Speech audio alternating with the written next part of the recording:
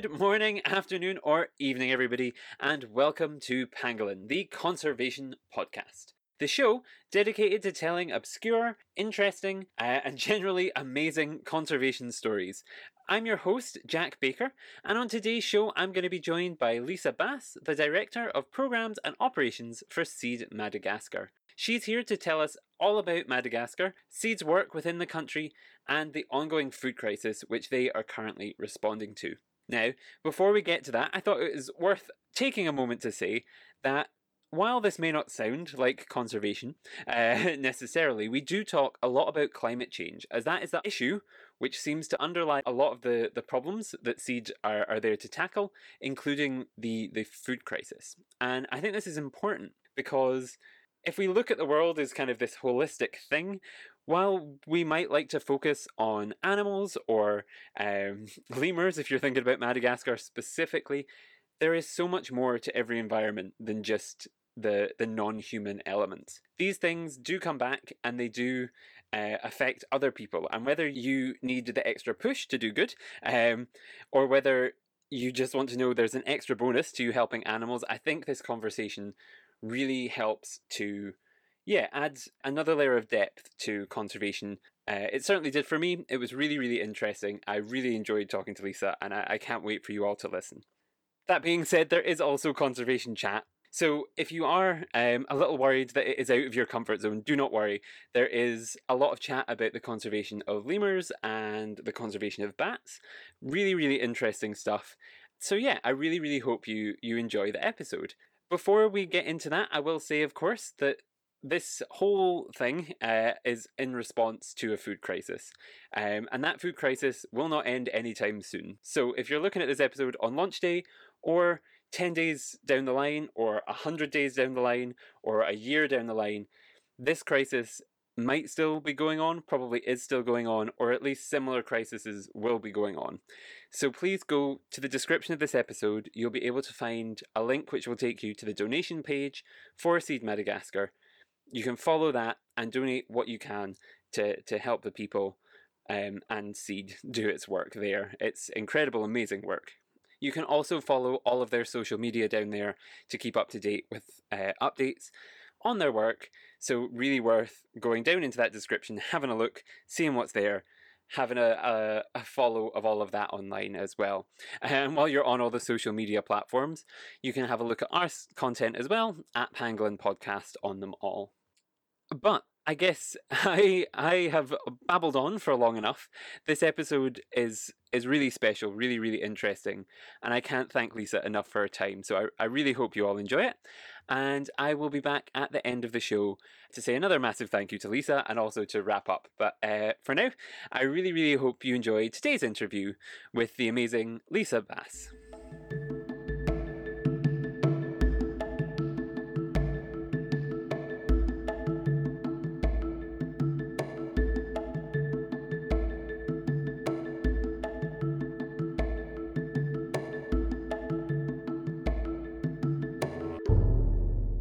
Welcome back to the show. I am now joined by Lisa Bass, the Director of Programs and Operations for Seed Madagascar. She is here to talk to us about Madagascar, Seed's work within the country, and the ongoing food crisis, which they are currently responding to. So thank you very much for joining me today, Lisa. Thank you, Jack. Nice to meet you. Thank you. And yes, very nice to meet you too. And for the audience to meet you, I guess, could you introduce yourself to them? Tell them a little bit about your background?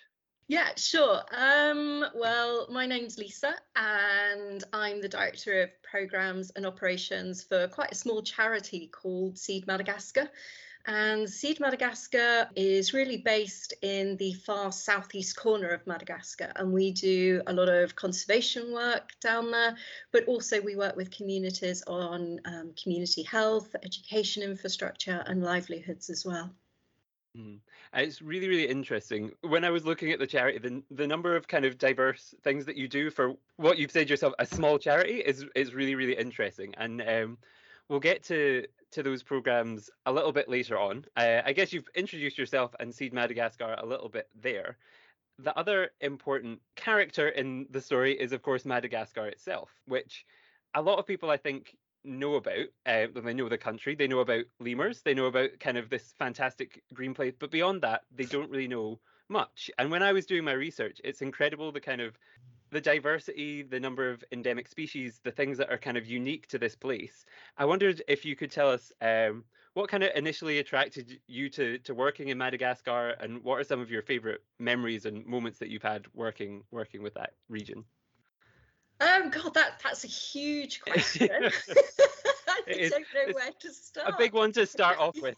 Just tell us your whole life story and why you love where you work. I mean, that's basically it.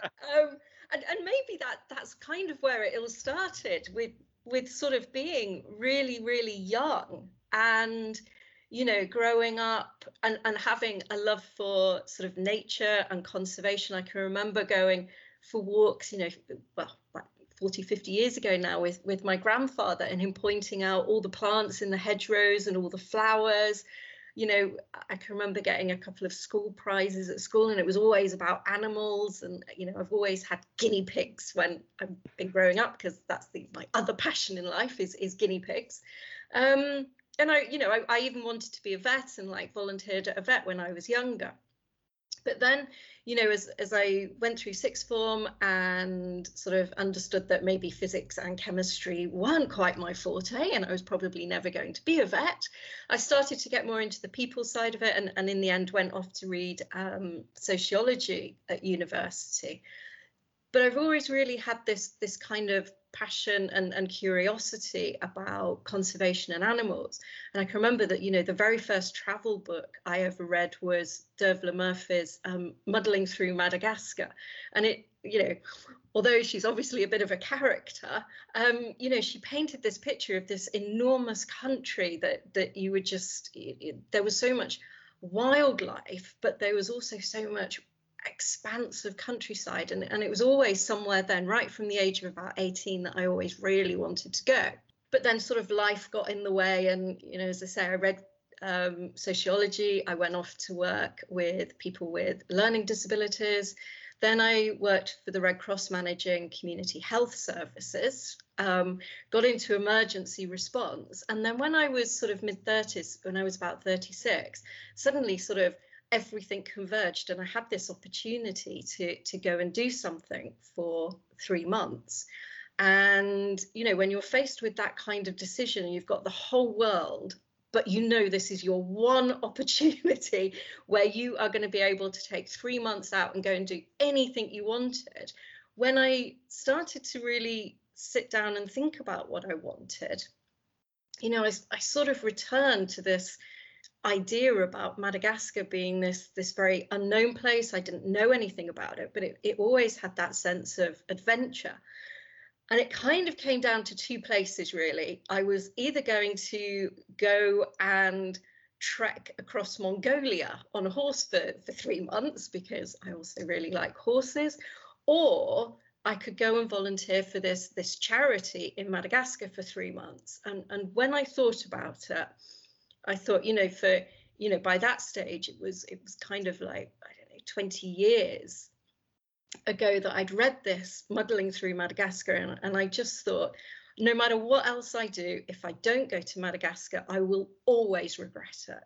So I went off to Madagascar for 3 months to volunteer for the charity, and part of the 3 months I was doing sort of school building, but the other half I was looking at, the forests, the wildlife, looking at helping out with the research team. And I did that, and I really got involved as well with some policies, which is eventually kind of what I came back to do with the charity. So from going from these 3 months to living in Madagascar and absolutely loving it, I came back to the UK. I worked out my 3 months notice with the Red Cross, and I got on a plane back. And that was 2008, and I've been there ever since. And I think, the pull of Madagascar is this idea of, we don't really know anything about it, but we've all grown up on it. we've all seen those programs, with David Attenborough, who has been, walking through those forests and talking about these, magical lemurs. And that's kind of been our bread and butter, really. And I think I'm just so lucky that I got the opportunity to go and experience it. And then I was lucky enough to be able to say, okay, I'm actually going to make that my life. And originally I went back for just a year. But as I say, I've been there for 13 years, and Madagascar still has the same pull on me now as it did all those years ago. In fact, for various reasons, much, much more now. But I think, originally it was that idea about this country that was steeped in mystery, but that we all kind of have heard of a little bit. Mm-hmm. And that's originally what sort of made me go to Madagascar. But as you say, Madagascar is unknown. When I told people that I was going to Madagascar, no one really knew where it was. No one could point to it on a map. When the Madagascar film started coming out as well, people would say to me, "Is that a real place then?" I thought it was just a film. So you've got, the people know all this stuff, but no one really knows anything about Madagascar. So, even now I'm still asked by people about, the size of Madagascar, because I think it's dwarfed by mainland Africa. So everyone thinks, oh, it's this tiny little, holiday destination. But it's 1.5 times the UK. It's bigger than France. It's huge. And, the infrastructure means that it can take days and days and days to travel anywhere, because you're going on these, particularly where we work down in the southeast, there's no paved roads. It's sandy tracks. So, even going to the capital is like, a 2-day and night sort of taxi bus journey non-stop. And that's if, all the bridges are up and there's no floods and blah, blah, blah, blah, blah. So, a huge, huge island with all of this, as you say, endemism. I think it's got like 83% of its species are just endemic to Madagascar, which is like amazing. But as well, the other side of that is that it's so poor and that's the side of things that you don't hear about, how people in Madagascar are struggling every single day because it's so poor. And in some of the indices of the world that you read about, it's arguably the poorest place on the planet, and yet no one knows. It's never ever reported on. So you have this kind of inaccessibility to healthcare, you have inaccessibility to education, you have so many people, I think it's 70% of the population live below the international poverty line. And it's just not talked about anywhere in the world. So, yeah, it's a strange old place that it's huge levels of conservation interest, biodiversity interest, but really the challenges Madagascar faces are absolutely huge. Mm-hmm. There's so much there that I want to kind of talk. There's so many questions buzzing around in my head, because you touched on things I've been thinking as well about, this kind of going back a little bit before we get to that. I'll go back to the start of when you were kind of talking about your choice to kind of go there. There was this, I've been thinking a lot recently about this butterfly effect of what if you'd picked Mongolia? What if you'd picked how different your life would be? So it's interesting to hear just how this one choice has now landed you where you are now, in this fantastic place where, as you say, there is such diversity. And yes, the kind of contrast between this beauty and majesty and not knowing about the animals and the wildlife, but also people not knowing about this whole mystery there, the people not knowing about the struggles that the people who actually live there go through.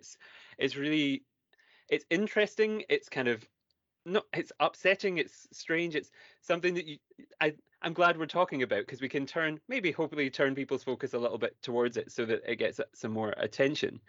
And yes, I guess what you were saying about the mystery, I was looking it up because I was doing my research before this, and the number of endemic species are the thousands and thousands of plants and animals. It's just incredible, and Mm. bizarre. It's I had to laugh when you brought up Madagascar. That was probably my first introduction to the film because it came. I remember going as one of my birthday parties when I was very young to the cinema to see it, and that's kind of. I don't know whether that's what effect. I feel like I was already hooked on animals by that point, and that just kind of pushed me over the edge to loving it more. I think my brain is still programmed every time I see a ring-tailed lemur to sing. I don't know. I'm not sure how the copyright laws work, but I feel like people will know the song. I'll get it stuck in yes. every. My brain is still programmed, so it's like this amazing, interesting place. That yes, so many things there that we want to talk about, and all these ideas swirling around. So yes, that was really really interesting, and you've kind of given a really nice introduction to the place and the issues that it faces. And I wondered, Seed is an organization that kind of bridges the gap between these two worlds, this kind of mystery between not knowing about people and not knowing about animals.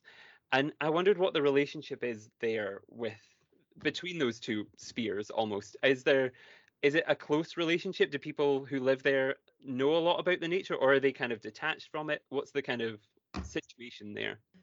Yeah, it's strange actually. When just you asked that question, I wrote down the word because and I wrote down the word no because I don't think people know in an academic sense a lot about the environment sort of around them. I think they know a lot in a very, very practical way because I think nature and human is just so intertwined in Madagascar in a way that I think we've really lost probably in the places where we've all grown up. Certainly, I have in the UK.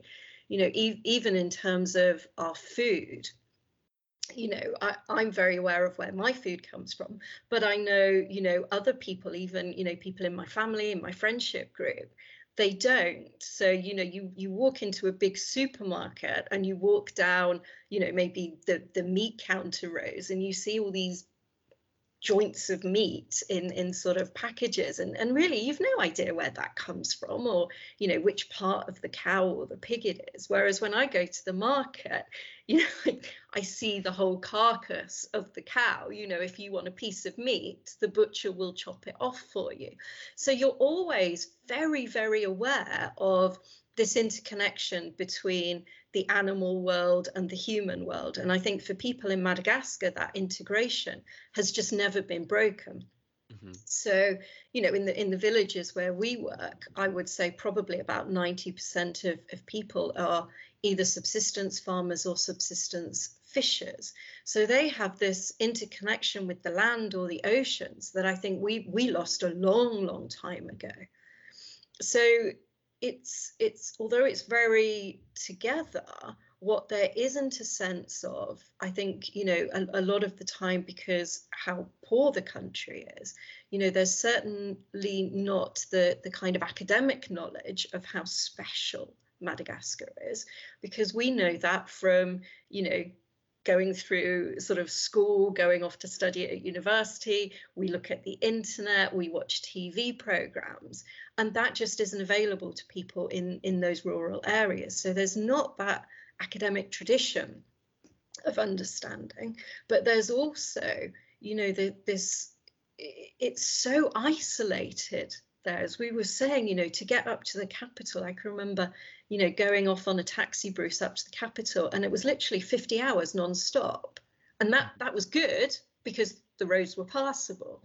So, for people to go outside of their villages, even to the capital, but even to some of the sort of smaller market towns, it's just not really what you do when you're subsistence farming or fishing, because obviously you have to do your work that day to get food on the table. Mm-hmm. So there's also not this realization that, the lemurs that you see in your forest, actually you go 100 kilometers up the road and those lemurs are no longer there, let alone that Madagascar as this country is the only place in the world that has lemurs.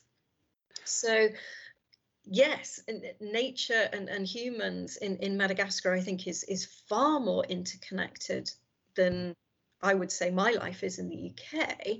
But on the other hand, probably we understand more in the UK about the nature around us than people do in Madagascar.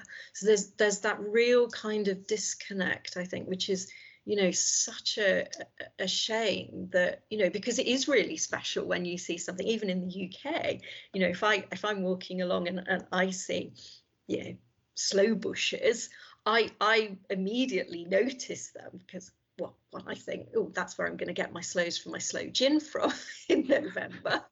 But I also notice, you know, if I go somewhere else and there are no sloe bushes, because it's like, well, obviously, you know, they don't grow here because, well, maybe it's the soil, maybe it's the farming, maybe it's this, and you know, you start to think about that.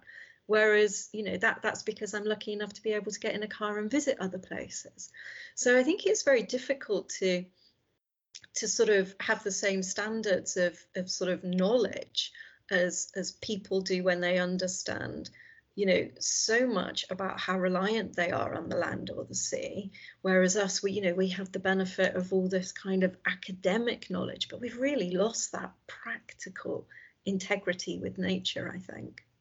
And it's interesting that you bring it up, this kind of comparison between, that would be a really interesting comparative study to see, does the academic knowledge actually make you more equipped to help with conservation, or does it, because, or is just knowing the place and have a sense of place and a belonging in this place make you more inclined to protect it? Because Yes.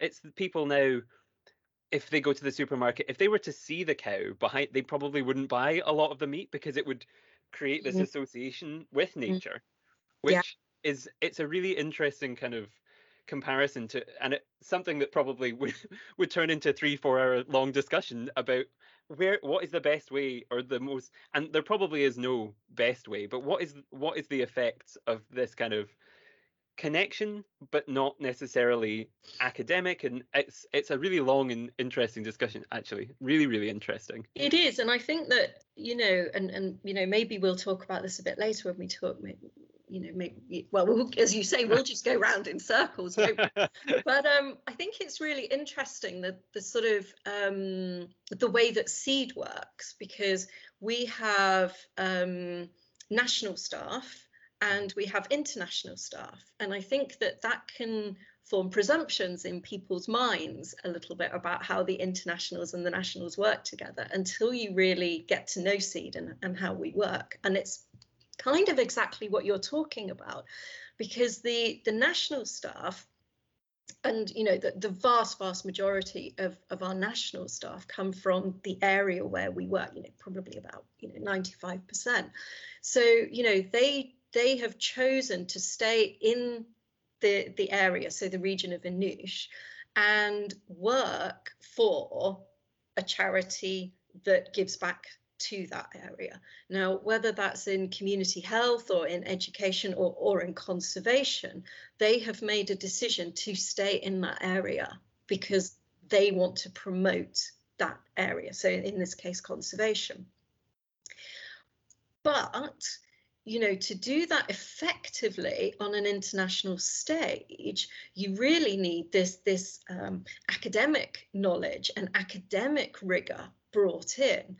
So our research team is comprised of international and national staff, and they kind of work absolutely hand in hand to the best of their abilities, because, you know, if you've got an international staff member who's, you know, worked in academia, worked in other places of the world, knows how to put forward methodologies, that's going to be their skill set. But there is no way you can just lift that from an academic textbook and place it in the middle of a forest in Anoush and presume it's going to work. So it's almost like then the national staff come in and say, well, that's all well and good and that's great, but to make it work here, you're going to need to do this, and this, and tweak it and adapt it. And then they go out in the field and do the research together. And I think by doing it, you get the best of those two worlds.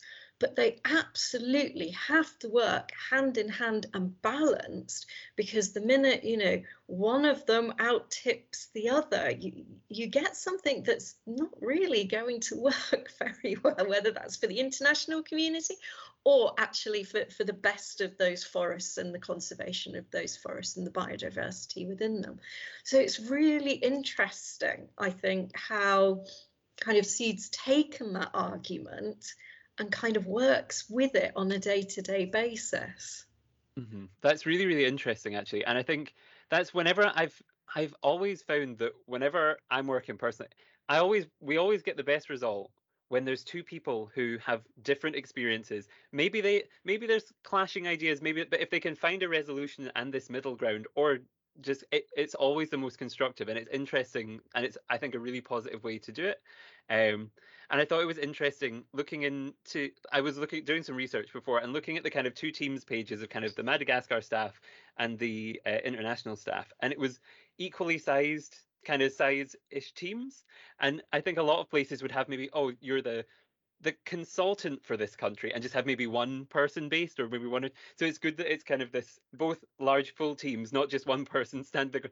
Actually, I don't think this will work. It's an interesting. It's a good kind of balance, it seems.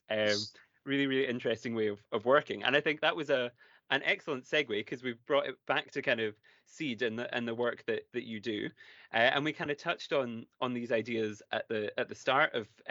You mentioned some of the different projects that you worked on, and looking on the website, the kind of 5 main issues, just to recap them for people if they can't remember from the start. We kind of had community health, education, infrastructure, sustainable livelihoods, water sanitation and hygiene, and also then the environmental conservation aspect as well. Now, that is a lot of different avenues, and kind of even within those 5 avenues, there's several projects within each of them. So I wondered if there was one that we could touch on that particularly spoke to you. Is there something you've been working on recently of the 5 that kind of is the project that's on your mind at the moment? I always think my job's, obviously everyone thinks their job's the best in the world, but I think my job's the best in the world because I get to work with staff across the whole organisation. So I get to work through all of those programs, which is, really wonderful, because, I can be sort of in a a program or a meeting talking about, how to bring water to village communities, and then go straight from that to looking at, well, how are we practically going to do the reforestation work to make corridors to join forest fragments for lemurs, and then, all the way over to, school building. So it's just, for me, a just wonderful opportunity to see how all of this is so integrated, and it has to be integrated because it's got to be really focused in on what that community wants and what its priorities are at that particular moment in time. And, it's no good us presuming that clean water, for example, is that community's priority, when actually it might be a health centre, or it might be a school. So you have to work across a whole range of opportunities and really listen to communities, because if you get it wrong, no one is going to spend their time and energy from a community putting that into a project that is just not their priority. So I think to pick one would be difficult, but I guess one of the ones that I've been thinking a lot about recently, and it's one of the ones that brought me to Seed, is kind of their school building program, because I think it's really interesting the way that Seed are moving with school building, because when we started, it was about building schools in rural villages, because children, they were having to walk kilometres and kilometres each day to go to school. And then when they got there, the classrooms weren't great. They had leaky roofs, they had no benches, so they were sitting in puddles on the floor. They had no teachers. So even getting an education was really, really difficult. So Seed started building schools probably about 2006. And very quickly, we also then started to build toilets for schools. And I think that's quite a shock for people as well. People think about primary school with, no water and no toilets. I mean, if you can just imagine what that must look like. So we started to build toilets, and we started to put in water infrastructure as well. And a couple of years ago, we sort of reviewed all of our school building, because what we realized was we were building really great schools, no doubt about it, really good schools, good toilet facilities, good water. It was all great. But ultimately, when we thought about Seed's impact to education, 20, 30 years in the future, the big question was, will we have had the impact that we want to have? And we kind of decided no, we wouldn't. Because there were so many other challenges that just building schools wasn't going to address. So, the challenges of teacher retention in these very, very rural areas, with teachers being, they're not the best paid workers. So they were having to do farming or a second income, which then meant they weren't in school so much. We were still, although we were building, toilets, we weren't catering so much for the girls, so that when the girls were having their periods at school, they weren't able to stay at school because there was nowhere to change. We were having, all sorts of issues as well with girls, again, mainly dropping out because of early marriages.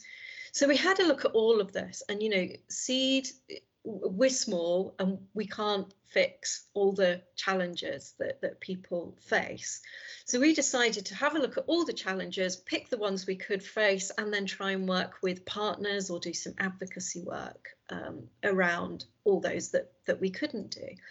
So now we're looking at, for example, teacher retention. When we build a school now, we're also building a teacher's house, so that the teacher's got somewhere to live on site that's permanent. And we find that, they'll do then their garden or their farming around there, and it keeps them then teaching in that place for more hours of the school week.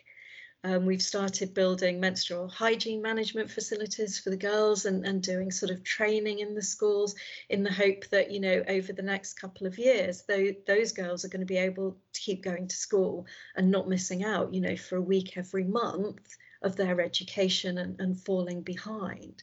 We've kind of revamped how we put water into schools. So, the wells were a bit problematic. So now we're looking at rainwater harvesting and putting rainwater harvesting into schools. And we're just about to also start our first, we're trying to get to kind of reduce our emissions. So looking at a carbon neutral school, and looking at doing some, like a little reforest or a forestry plantation, so that the school can use that for sort of wood and fruit, and 4 or 5 years into the future, when some of that's cut, they can also have the income to bring back into the schools as well, and to make it a community resource.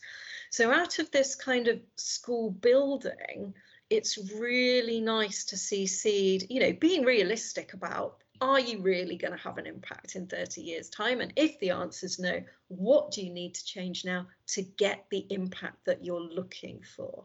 So I think school building's been something that, we've really looked at, and we've looked at a lot of our other work as well. But I think just, having lots and lots of different things really inputting to that, and having this holistic response again, is going to hopefully not only increase, for the children now, the difference about having a good school in their village, but in years and years and years to come, the impact's going to be a lot greater, because we're going to be giving those extra resources and that extra capacity to kids as well. That's absolutely incredible. I think what was on my mind kind of while you were talking about that and what I was thinking about is that in a lot of ways, I think if you were just to compare to the United Kingdom again, since that's what we've been using, if you were to kind of think about the UK school system, the things that you're doing kind of as a charity working are almost more holistic and Mm, progressive than a lot of the education policy that you would see in a country that likes to think of itself as very, oh, we're very forward thinking, we're very developed in terms of education in this. So this kind of holistic ideas, they sound almost like things that everybody yeah. should be doing. Never mind when you're a charity going in and building this school. Every education department in every government around the world should be looking at things like that and going, actually, that's not a bad idea. We should think about that ourselves. It's really interesting, and I think yes, creating this kind of taking this holistic approach is really interesting, and not just thinking in the kind of short term of, oh, we've built the school, that's the tick. It's the, well, what is the effect of the school? What is the long term actual benefits of that? And that's really really interesting. Um, and I kind of I wanted to ask, and similarly, that sounds like a huge success so far. And I don't know, it's one of those things I suppose you won't know how successful it's been until later down the line. Um, but I wanted to ask about the successes of kind of your, before we get on to the food kind of crisis topic. I wanted to ask about your kind of existing projects and the successes like this previous success that we've talked about. Are there any other kind of headline successes that come to mind when you think about your work and the things that you've been doing over the last few months or years? So many, so many. And it's really from those little successes Mm-hmm. all the way to the very big ones. Um, you know, I think it's really, and people always ask me from the team, oh, you know, what's your favorite project, and you know, Yeah. what's the best, and I honestly can't answer. But I think I go back to a time, maybe I went on a field trip a few years ago, and it was with the managing director of Seed, who comes from a conservation background and actually our executive conservation director as well. And we went to see a bat roost, which I'd never seen before, and it just totally blew my mind. You know, you had these massive flying foxes flying over an area of pristine literal forest, which was like just magical and centuries old. And the really sad thing is that there were only a few bats there. And the people, you know, from our team that we were with were saying, yeah, that they're really decreasing. It's, you know, people coming in for logging. Bats don't like a lot of disturbance. You know, they're very quiet creatures. So, you know, we don't know for how long we're going to have this bat roost. And I remember, you know, the three of us saying we've got to do something about this. And you know, we were talking to you know, our local staff and saying, you know, what are the problems, what do you think we could do about it, what would need to be done about it? And from that we started a project to really work with the community to conserve the bat roost.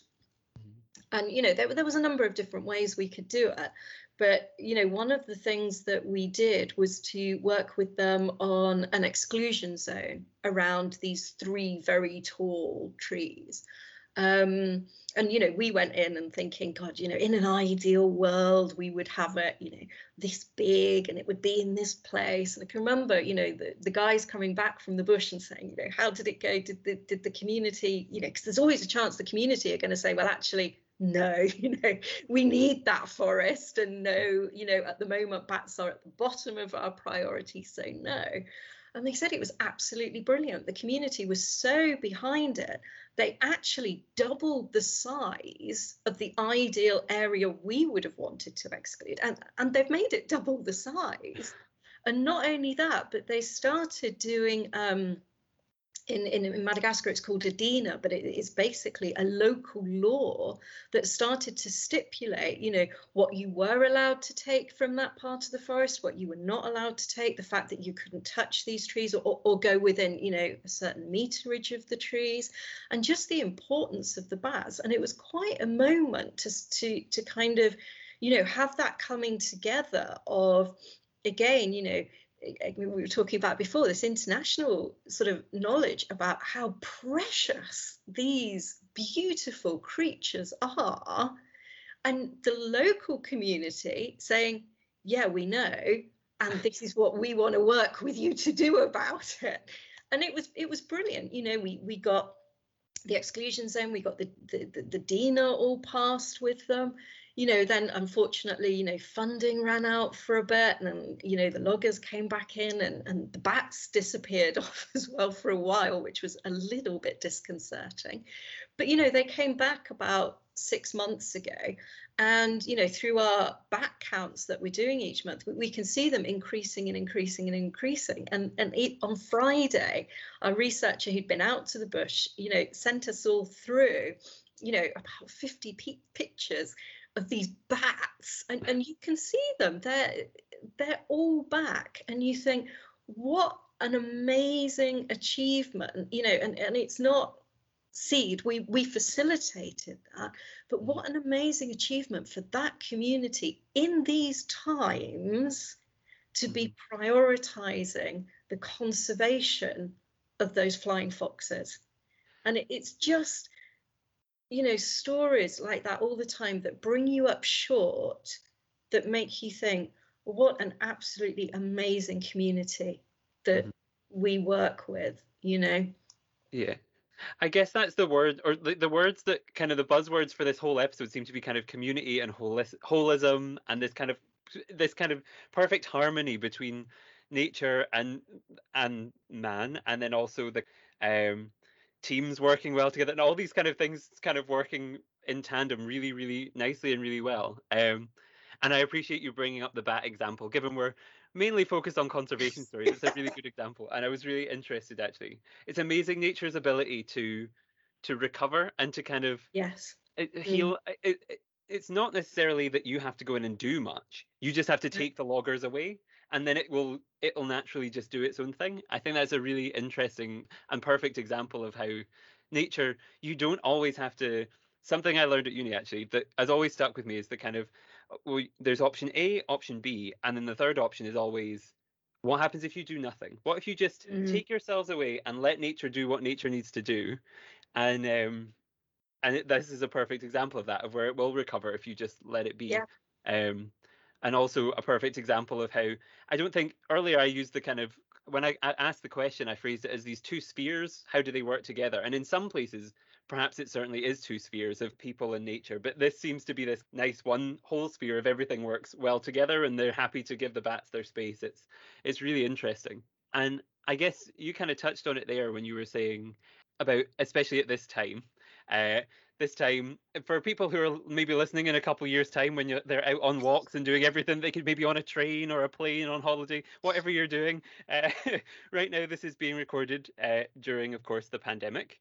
And I wanted to ask, actually, what the effects of that on your work had been. Yeah, I wondered if you could talk a little bit about that. I mean, I think, like most of the world, huge. The world's completely changed. It's been challenging. It's been difficult for everyone, and I think each country and, well, each person, we've all had our own personal challenges during the pandemic as well. For Madagascar, it's strange, really, because I would say the impact on SEED and its work has been huge. Despite the fact that Madagascar has really, really low reported rates of COVID. And we certainly haven't seen, the devastation that COVID's wreaked in other parts of the world on people's health. So, Madagascar's, unfortunately, we have had people who have died because of COVID, but probably under 1,000 reported COVID deaths, which, when you compare it to other countries, is remarkable. But as I say, the impact on the organisation and therefore the work that we're doing has been absolutely huge. So I think, the first impact that we saw was back in sort of March, April last year, when the whole of our international team, apart from 3 people, were actually evacuated from Madagascar. So we went from this charity that, that all of our staff, we work in teams, they're made up of nationals and internationals, and suddenly we lost a third of our team on the ground as the international team sort of had to go back to their home countries. And this had a massive impact because the international staff, they're often very young professionals. They were going from, a relatively independent life, living in southern Madagascar, and they returned home to live with parents. They were working for, very little money because they were either volunteering or on very local stipends. They were working from parents' kitchen tables. They were working from bedrooms. I still see staff on Zoom when we have our one-to-ones who, they'll do it from their bedrooms, and that's where they've been for the past kind of 16, 17 months. We had time zones to contend with as well. We suddenly had staff who didn't cross over with Madagascar at all. I was meeting staff at sort of 6 o'clock in the morning because they were based in New Zealand, or 5, 6 o'clock at night because they were based in the UK or Canada. So really, really difficult time for international staff. At the same time that national staff were still in Madagascar, and they had huge pressures put on them. I think huge challenges because they didn't know what was coming to Madagascar. The health service is very underdeveloped. So, they were standing in this huge wave of a pandemic that they could see hitting the other world, and the deaths that was causing in, at that stage, mainly sort of Europe and the UK where they knew staff from. And we just didn't know what was going to happen to Madagascar. So really, really difficult time for them psychologically. But also, we would listen to the president's address on the radio on a Sunday night to find out whether our office could open the next morning. So you didn't know whether we were going to open, whether we were going to be closed, whether we were going to be working for a few hours or not at all, whether our borders, the region borders closed, so whether you were going to be able to get staff across borders, whether you could even go sort of the 30 kilometers up to our field sites, because taxi buses also stopped at one point and you weren't allowed to move around.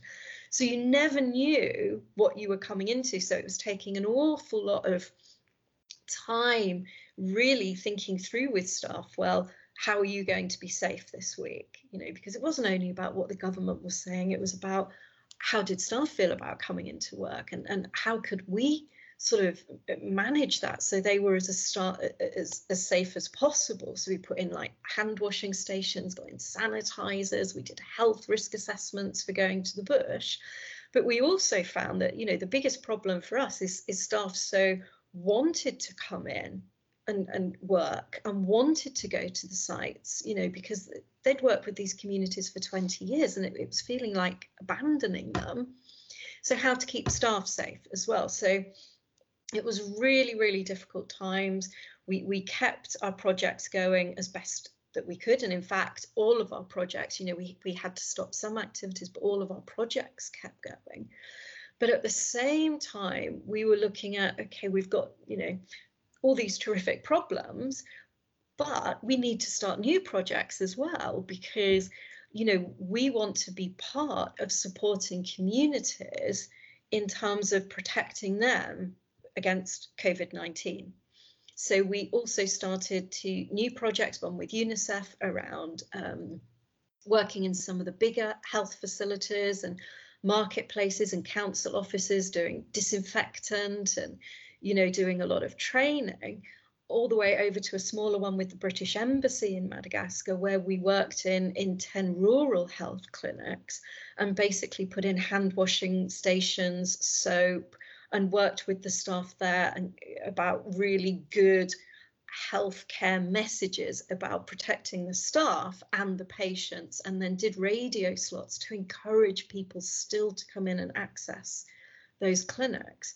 So as well as all these difficulties and problems, we were starting new projects, and then we had, the funding cuts internationally as funders suspended their funding. And then as they moved towards opening up, we saw a lot of funding diverted into kind of COVID-19 and health and away from things like conservation. So we were dealing with all of these problems really right across the organisation, from having our staff split, to keeping other staff safe, to developing new projects, whilst in the times of kind of funding cuts and not really knowing where some of our funding was going to come from in 3 or 4 months' time. It must have been the most stressful experience. That's especially in a role where when you're sat in the position where you see all of the projects and you see, having to make decisions about where then the remaining funds go, how you prioritize, as you say, a team. Because you can't just say, well, you're in New Zealand, so that doesn't work for us time-wise anymore. You're gone. It would be unfair. It would be because of so it's a real I can't even begin to imagine how much of a kind of stress that would be. Are there people? Obviously, now the world is starting to open back up a little bit in certain places and in certain aspects. What is the situation now? Have people been able to come back, or is it still kind of the same now? No, it's Madagascar's still closed its borders. We closed borders on, I think it was the 24th of March last year, and really the borders have never reopened. We had a plane in 1 week or once a week up to one of the tourist islands in the north for a couple of months, but then that stopped. And we've also had now we have one plane into the capital a week, but the plane, it's not a tourist plane. It's for people who are coming in to support sort of diplomats returning Malagash. So it's not possible to actually return. So we still have all of these people working all across the world. We're watching newspapers, listening to the radio, and looking at not only when Madagascar opens its borders, but as we're seeing rising case numbers now all over the world. So even if Madagascar opens its borders, there's massive questions about, well, what's going to happen in 2 weeks in countries around the world. Will they still be able to go? And if we are in Madagascar, Seed's always had a policy of we have to be able to get people out if they need it. Would we be able to get people out with only 1 flight a week from the capital? And at the moment the answer is no. So I mean, we're really hoping that Madagascar does reopen its borders soon, and that cases across the world are managed soon. And both of those planets align, and we keep crossing our fingers that at that point there's going to be a window for us to return to Madagascar.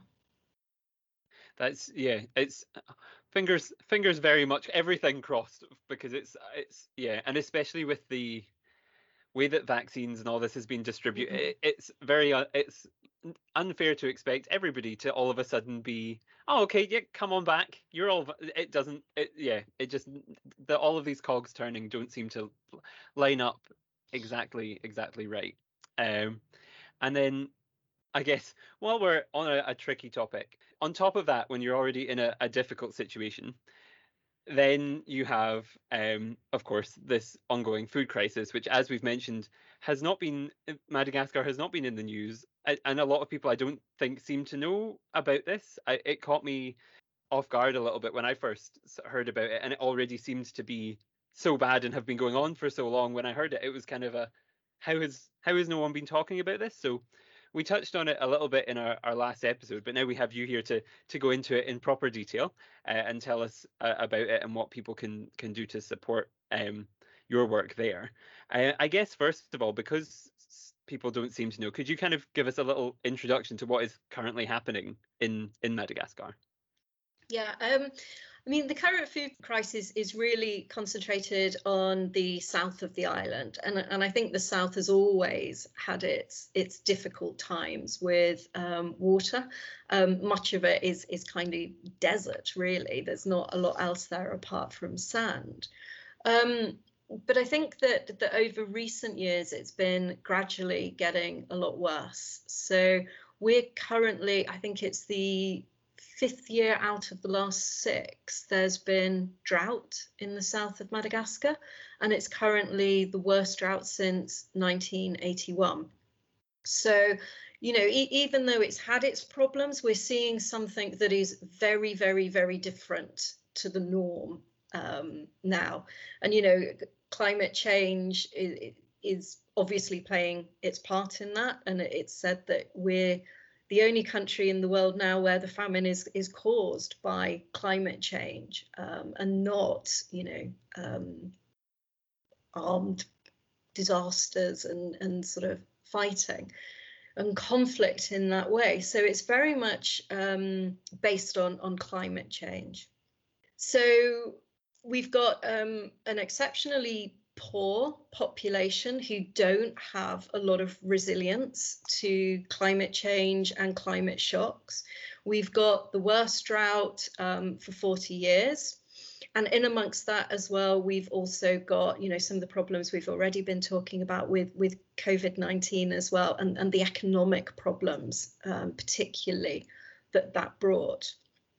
So probably around August, September time last year, when we sort of looked at the immediate needs of COVID and what we were going to do about that, we turned our attention to the famine in the south. And one of the ways that we knew that it was so much worse this year is because it was actually coming into Anoush and the areas where we worked. And that's very, very unusual. We could also see that, it was very bad at that particular time, but, all of the bigger agencies were predicting worse to come.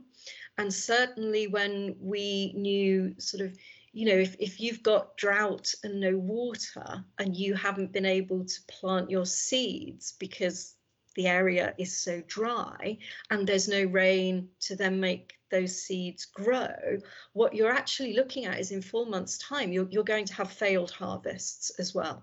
Mm-hmm. So you've got this, you've got drought, you've got famine, but it's going to get worse, because usually you would have these periods of 2 or 3 months, which are a lean season, when your crops are growing and there's nothing to be harvested.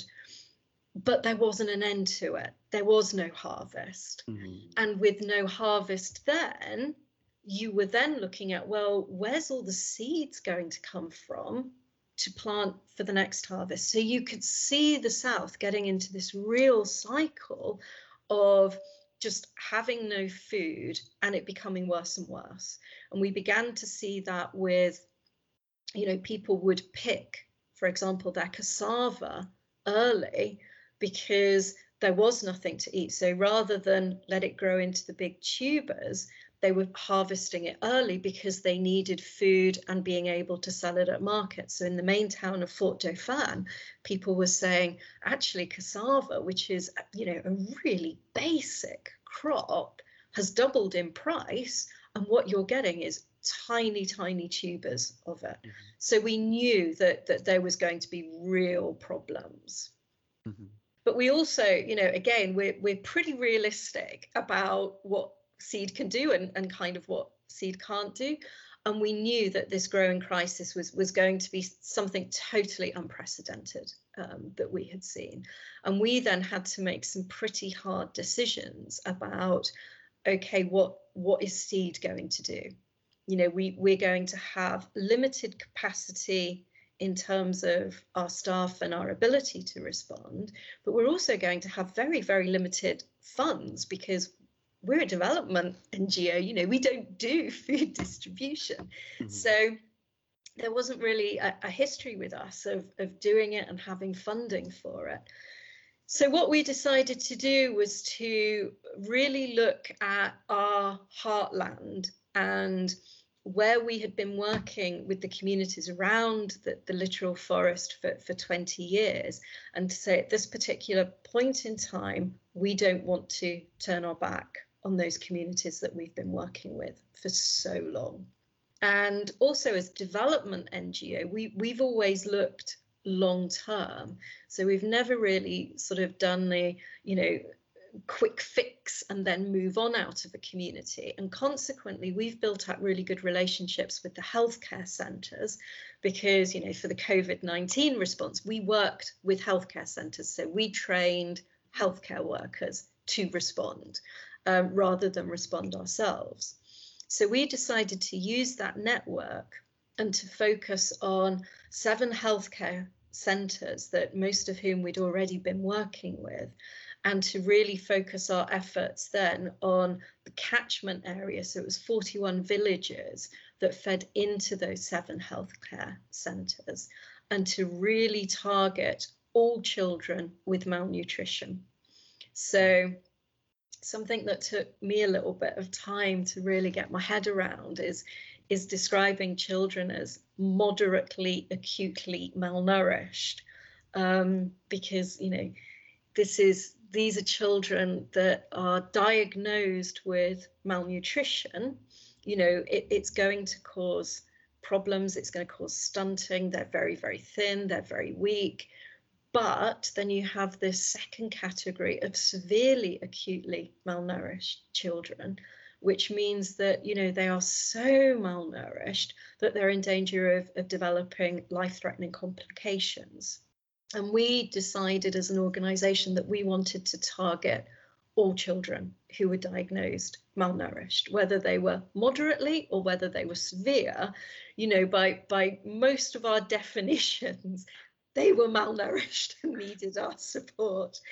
So we decided to work with those. And again, something that we were talking about earlier is this brilliant combination of kind of academic literature and theoretical literature and practical on the ground knowledge. So when we sat down as a team and said, okay, you know, what do the WHO guidelines say that we need to do? Our local staff said, yes, but we also need to really give food to families, because if you just give food to children, then families are likely to share that food, you know, even the little sachets that they get. And what about the brothers and sisters of those children?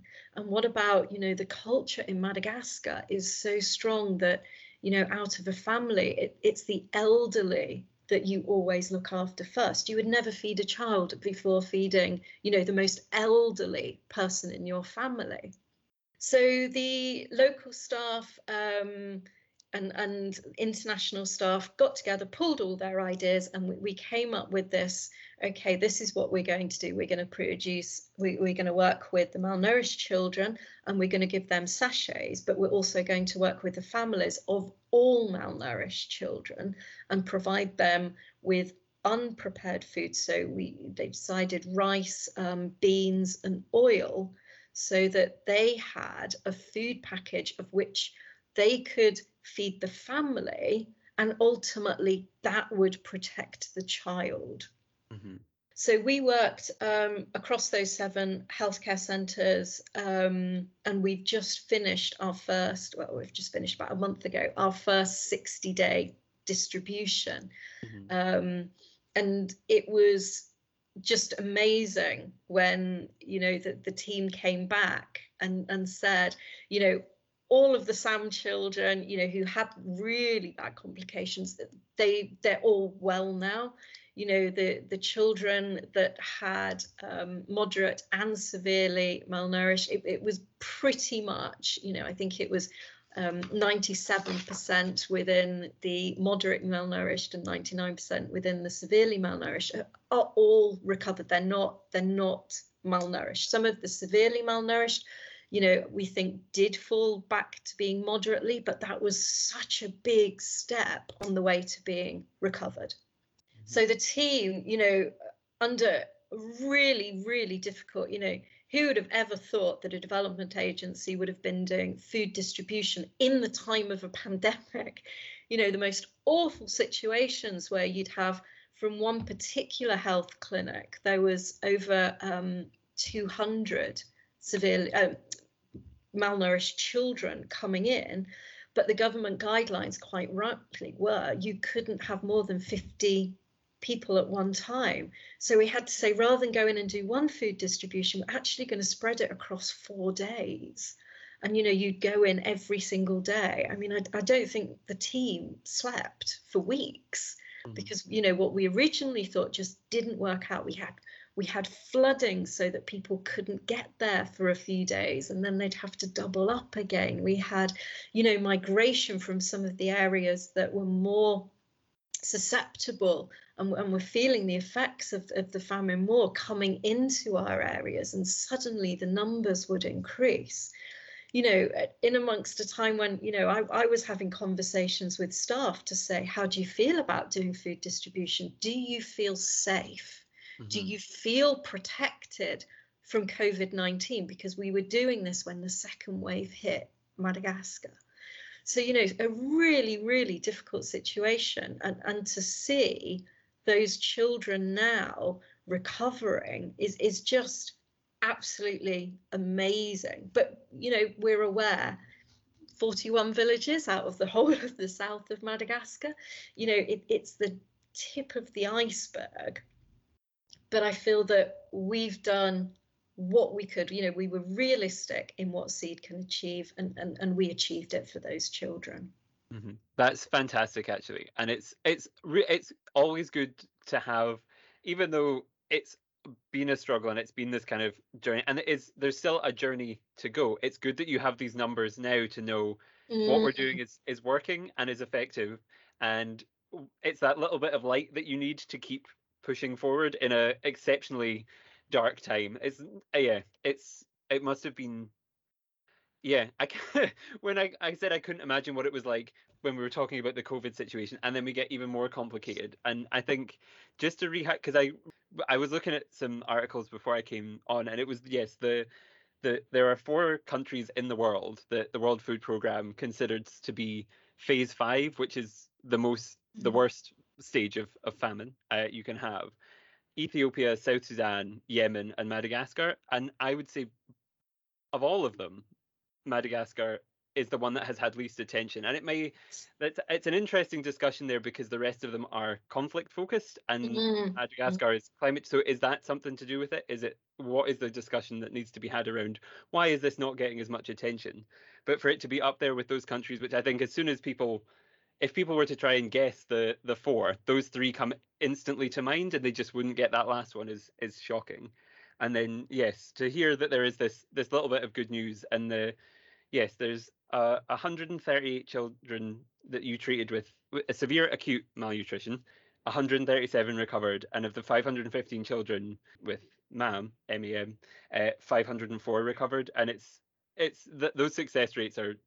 If I could applaud without ruining the audio, that's a good. It's incredible. And yes, that's kind of.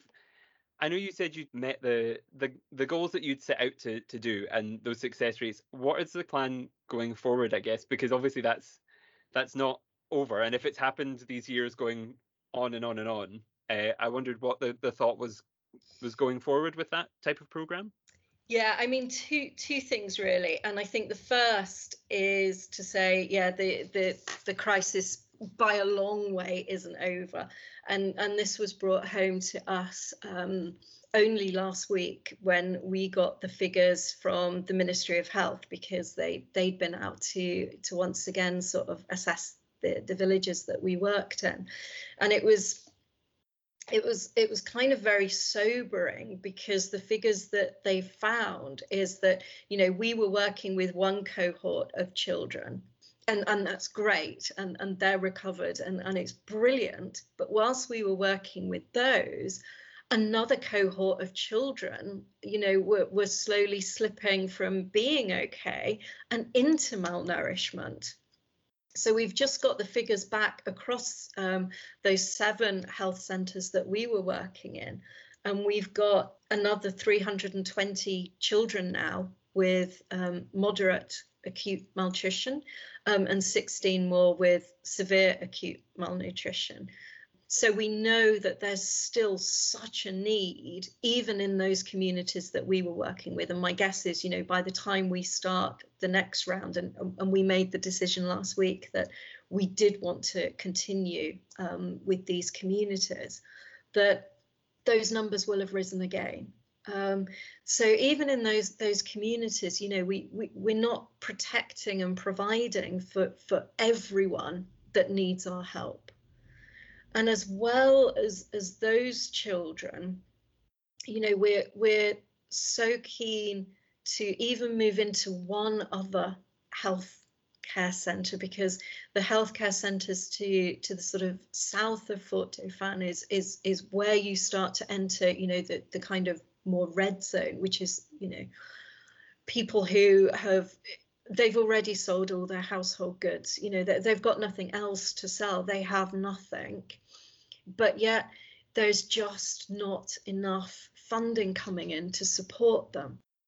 So Seed's really keen to keep the children in those 41 villages safe from malnutrition, while just extending down into just one other healthcare setting, and to really do the same for those people there, because there's just not the amount of funding that is coming into Madagascar that it needs. So that, you know, the 41 villages we're working in, there is no other support for people there. A little bit further south, the World Food Programme are working, but they just don't have the funding to work with everyone who needs it. So we're keen to extend our food distribution, and I think that the crisis will go on way beyond this year because of the impact of those failed harvests. You know, we're going to have a failed harvest towards the end of the year, and you know, that means it's going to then encroach into next year. But as well as doing that, you know, I think that ultimately, for all of the kind of more emergency work we've been doing with COVID and with food distribution, is, you know, Seed's very much still a development NGO, and we've also been looking at, okay, what are kind of long-term climate mitigation strategies that maybe we can start to develop. So as well as some of the work we've been doing for a number of years around sort of water in sort of schools and healthcare settings, having a look at particularly around food, and one of the things that we trialed for a few months at the beginning of the year was edible insects. So we started a pilot on edible insects, because there are edible insects in the places where we work. You know, you can get the seed for the host plant, and that's a bean, which is absolutely great again for food, but it's also really, really good for soil. So we did a 3-month pilot on beans and the edible insects. Went down really, really, really well. So we're in the process now of applying for funding to try to extend that project, because edible insects are something that could be, you know, one of the answers to food insecurity in the south, and it's something that people can grow, they can do themselves without seeds intervention at all, and that to me seems like a really good way to start looking at sort of climate change and some of the many things that we need to be doing to support people in the south. That's really, really interesting. And it's, again, looking at even in this, that was a short term kind of response, is turning into a longer term, kind of looking for the longer term solutions to these things. And I guess it leads me, kind of a couple of things you said there leads me nicely into my final question, which is what can people do? And I guess, of course, there's the classics kind of watch your carbon footprint, watch whatever, because these things that, while it may seem little to you, somewhere else they're having serious impact. And even in the places where people liked to think it was a faraway issue, if we look at Australia and the US, they seem to constantly be on fire, and certainly in Scotland it feels like we're on fire today. This does not feel like a classic Scottish summer for anyone at home. Anyone listening in a hot country, 24, 25 degrees would probably sound great, but not unusual. But Scotland, this is it's an odd thing to see the way the world is changing and all these things shifting. So watching your climate change impact, but is there anything else that someone listening could do to help you in your work? Yeah, I think, I mean, obviously, as you say, I think, again, we were talking at the very beginning about people being removed from nature. I think this is another classic example that, we're so far removed. And to be fair, it suits us to be removed. We wouldn't want to think that, our actions today in a house in the UK are actually going to cause someone's illness and maybe ultimately their death somewhere else in the world. But that is the hard reality, and we need to join up the dots between our own personal responsibility and what we can do to safeguard people's lives, no matter where in the world they are. So absolutely, climate change and your climate, carbon footprint. I think as well, obviously, we rely on people's donations and funding coming in.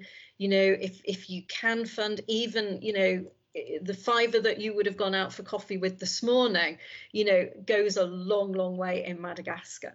So, do think about funding and how you can help and support people like Seed to support in the south of Madagascar.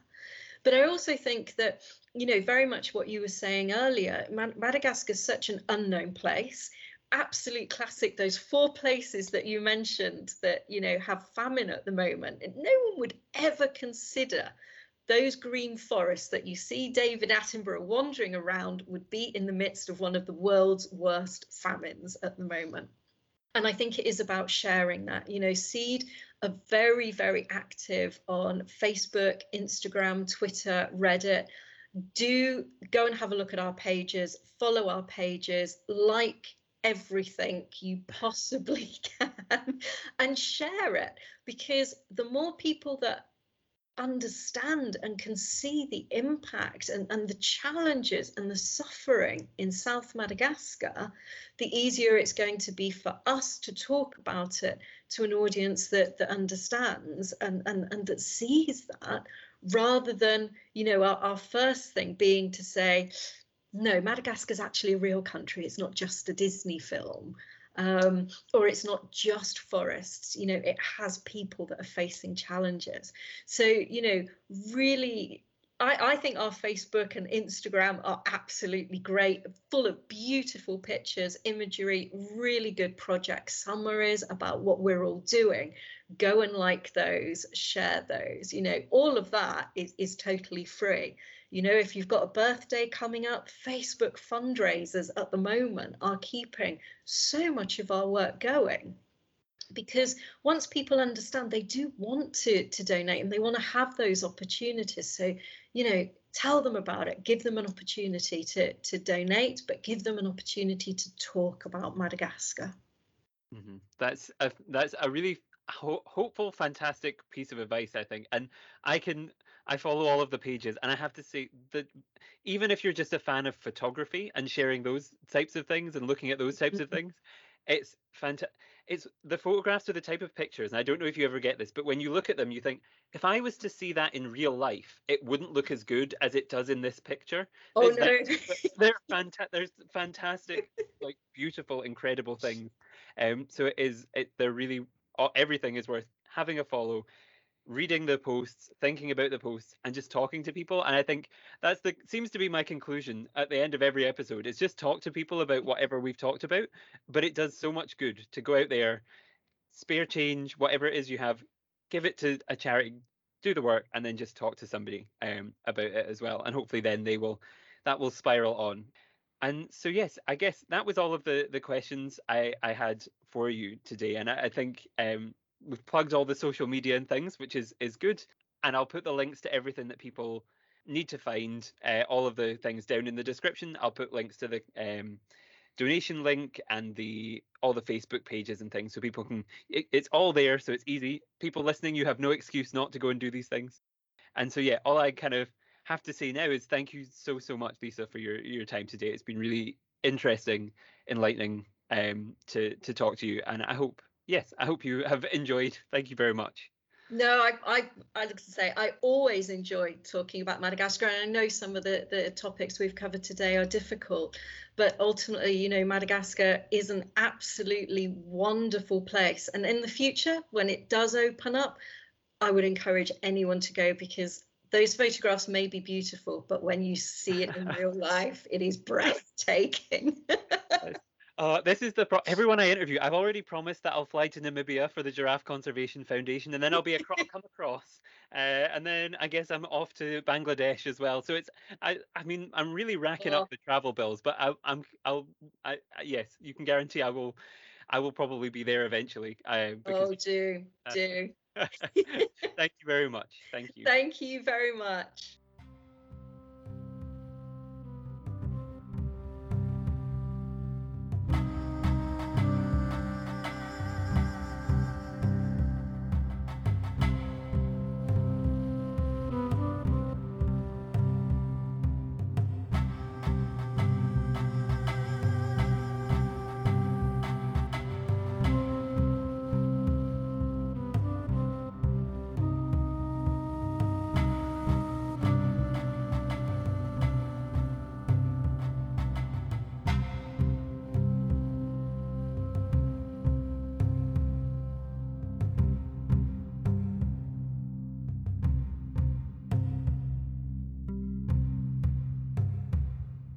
And we are back.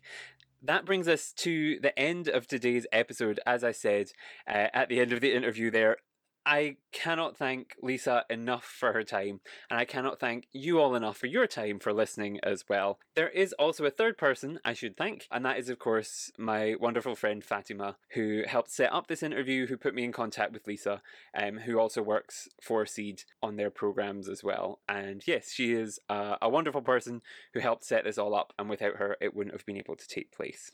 As Lisa said, it's really, really important that we all kind of have a think about these things, talk about these things, tell somebody you know, because news, certainly in the UK, news stations are not doing a good job of covering this crisis. So go out, tell people about the crisis, about the bats, about the school programme, all this inspiring stuff that Seed do, and hopefully then you can encourage them to donate, look into it, and help do this amazing, amazing work. As I've said, all of the social media links and the donation links will be in the description for this episode. Head on down there, do what you can. I would be exceptionally, exceptionally grateful.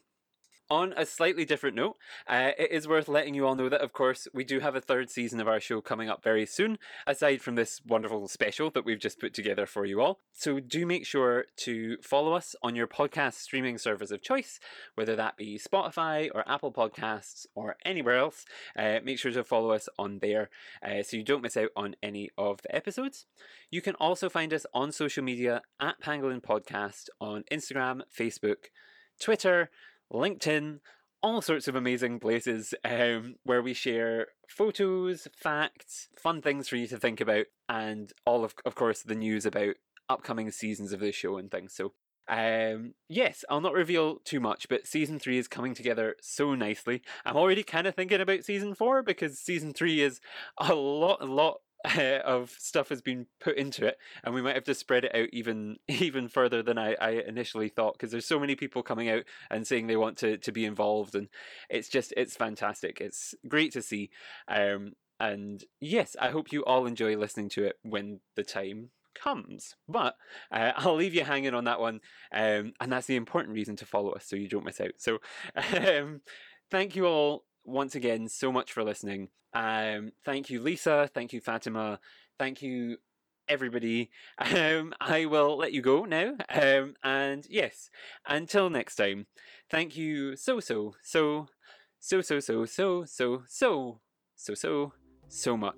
for listening. Bye bye.